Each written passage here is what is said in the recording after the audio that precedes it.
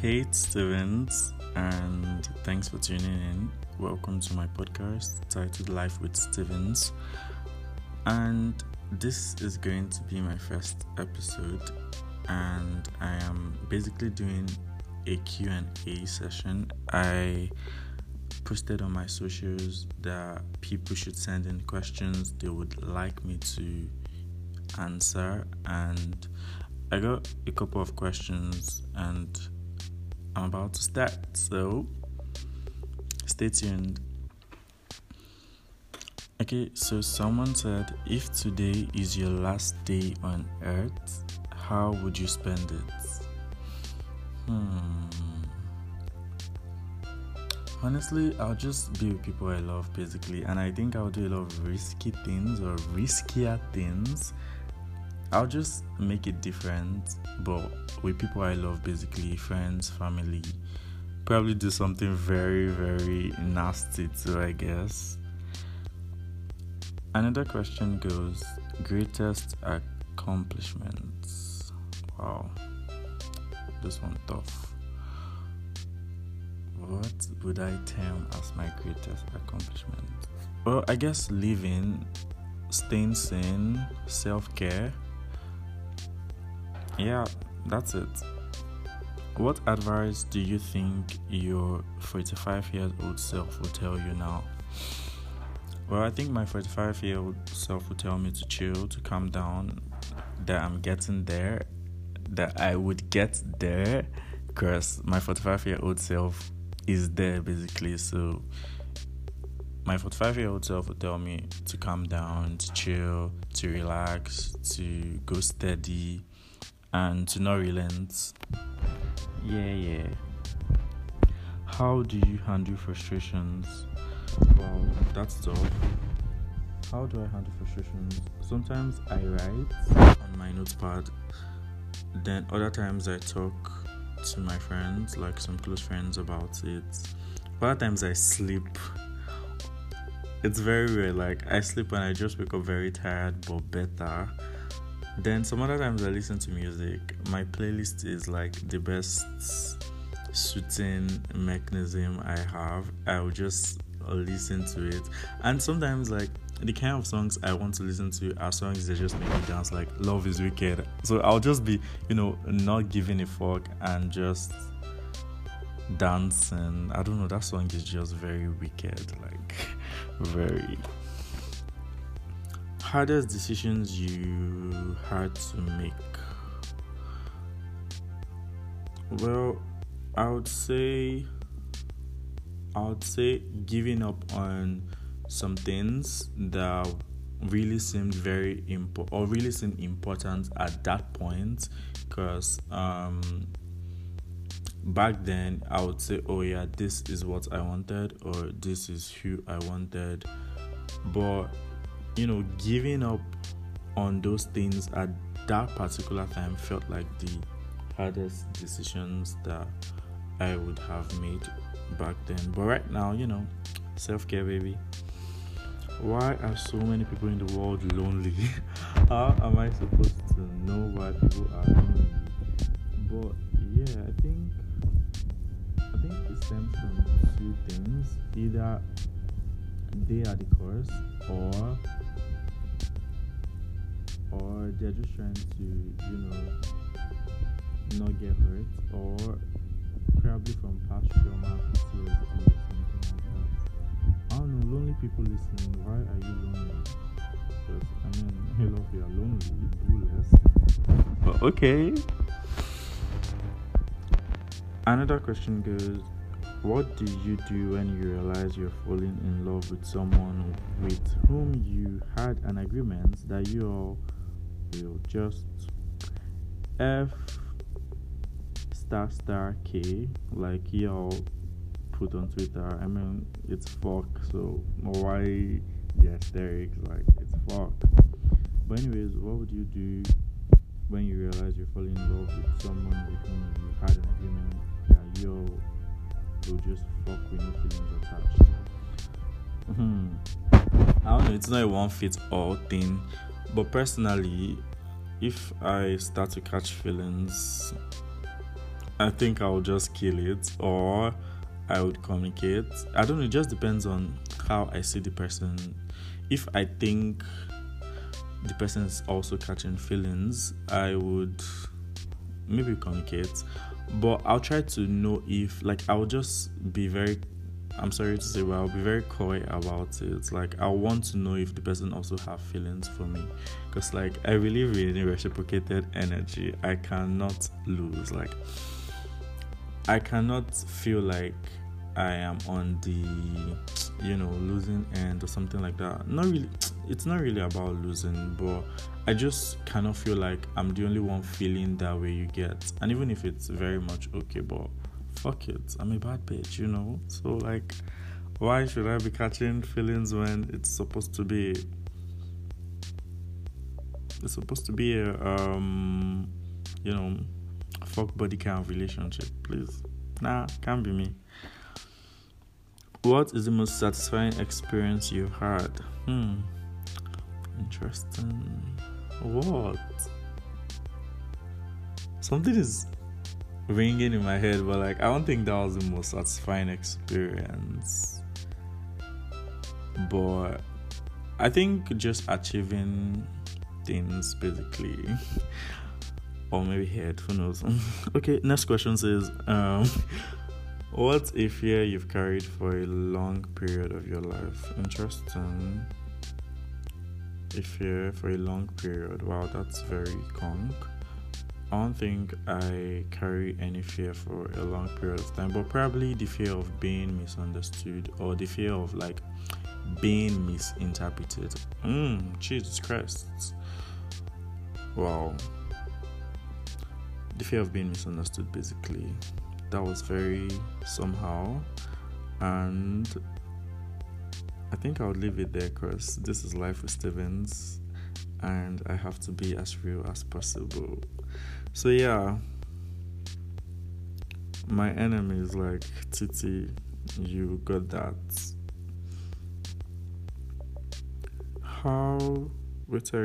The next question says, have you ever met someone famous? Have I? Well, yeah, when I look at the mirror, yeah, exactly, yeah, it's who you're thinking. And if you've met me, it's who you're thinking. Next question says, what qualities do you find admirable in people? I really love smart people, and I love people that are very kind. I love considerate people. I love people that basically are kind, kind towards others, kind towards themselves. I love people that are smart, like I said. I also just like easygoing people. I like people that are not rude. And I guess just be easygoing, basically. What's your take on second chances? I think second chances basically depends on what you are on, basically, like, what is the event or what is the action that is making you to take the second chance? Because, like, I think there are some things that we can't tolerate again from people or from situations. There's some situations we can't, like, want to have to experience or live again. So it depends, but I might be able, because it happens, but it also depends on the event, like I said. And okay, the follow-up question says, what are your criteria for giving second chances?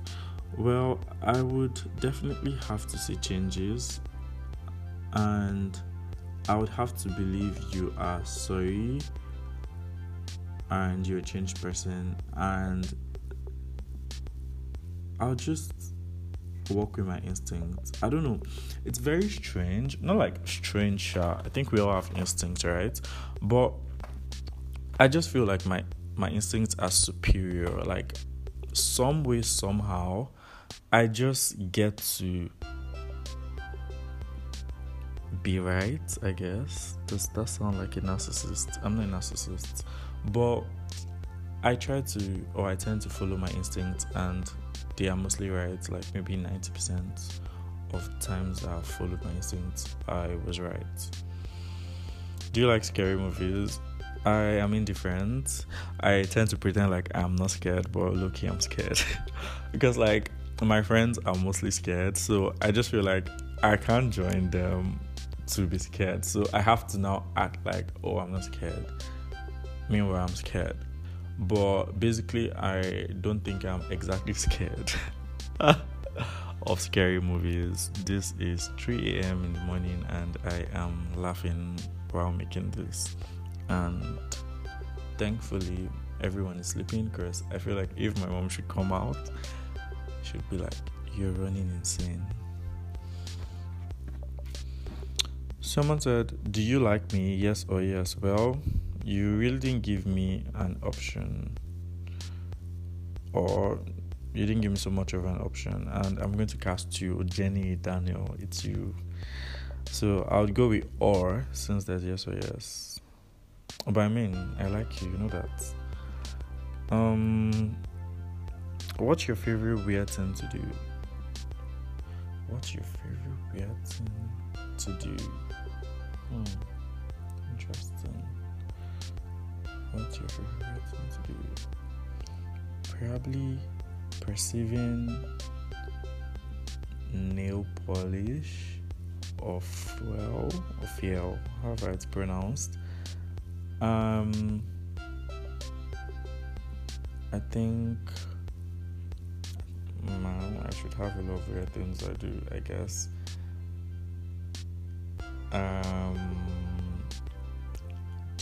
Dots.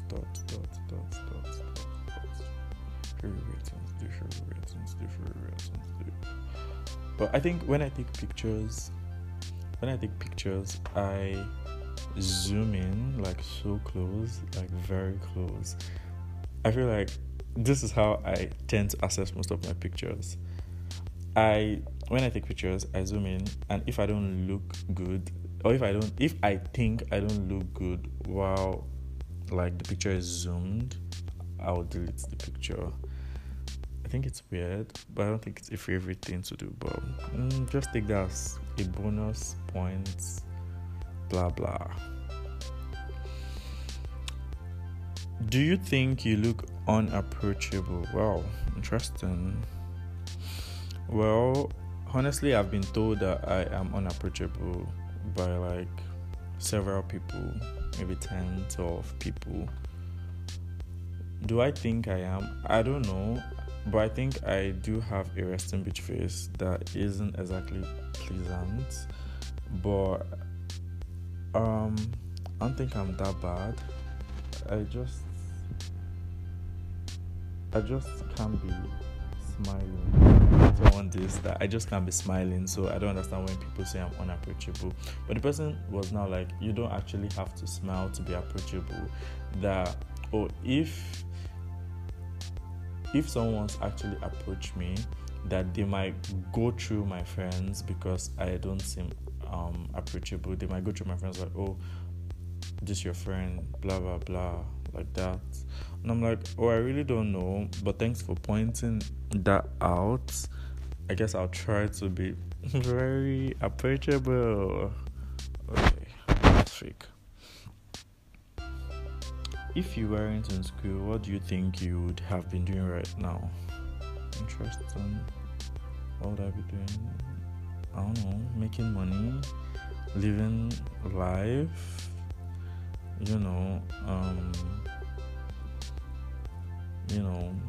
dating a Bill Gates or a Melinda Gates, basically, I guess. Just living, I guess. I honestly don't think I have something I would rather do right now than school, I guess. how do you see sexuality and religion existing together? Can a queer person be religious? Can a queer person be religious?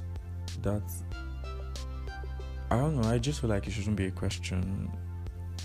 Because, I mean, why shouldn't they go hand in hand? I think the problem with sexuality and religion is the channel of distribution of the religion, basically, like the church or the mosque.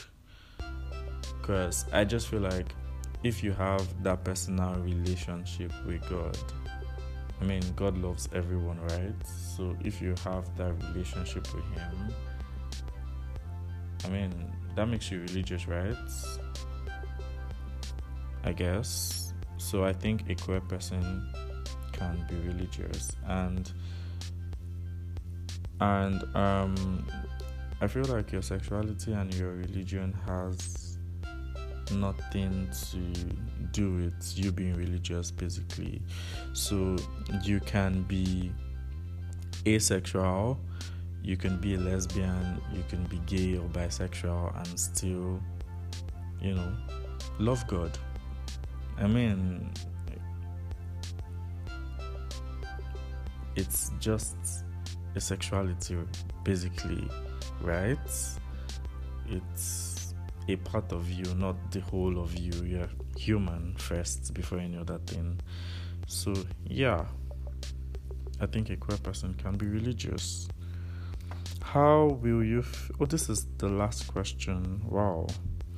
Okay.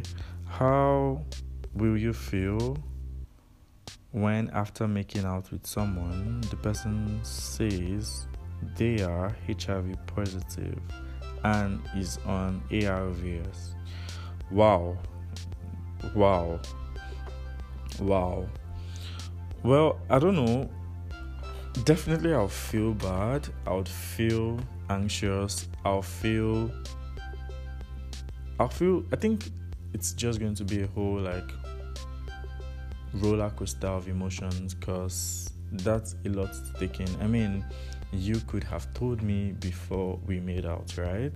I mean, it's important to you. I should know, right? I mean, you are putting my health at risk too, right? Because the funny thing is, the world we are in right now is very acceptable of anything. I mean, you could just say, oh, I'm HIV positive and I am on ARVs, and then if the person likes you or if the person wants to be with you, they would stay, because I mean, that's the point of you being on ARVs, and the person can always take PrEP, right? So I think if you don't come clean about things like this, like your health status, it's very wrong and it's very deceitful, basically, and it makes you a wicked person. So I think I'll feel very bad. I'll feel extremely bad. That is a very wrong thing to do to anyone, no matter your excuse and no matter how you think you feel, because how I feel too is valid, basically. So yeah, thank you guys for the questions. I really appreciate, and they were really engaging questions. When I asked people to send questions and I was just getting 1, 2, 3, 4, I was like, these you guys are going to turn me into fake YouTubers, because I would just go and lift questions from Google or something. But thanks for making this work, and thanks for the kind of questions you threw my way. I really appreciate, and see you again in my next episode, and stay tuned, because I think the next episode is going to be a bang. Alright, safe, wear your mask.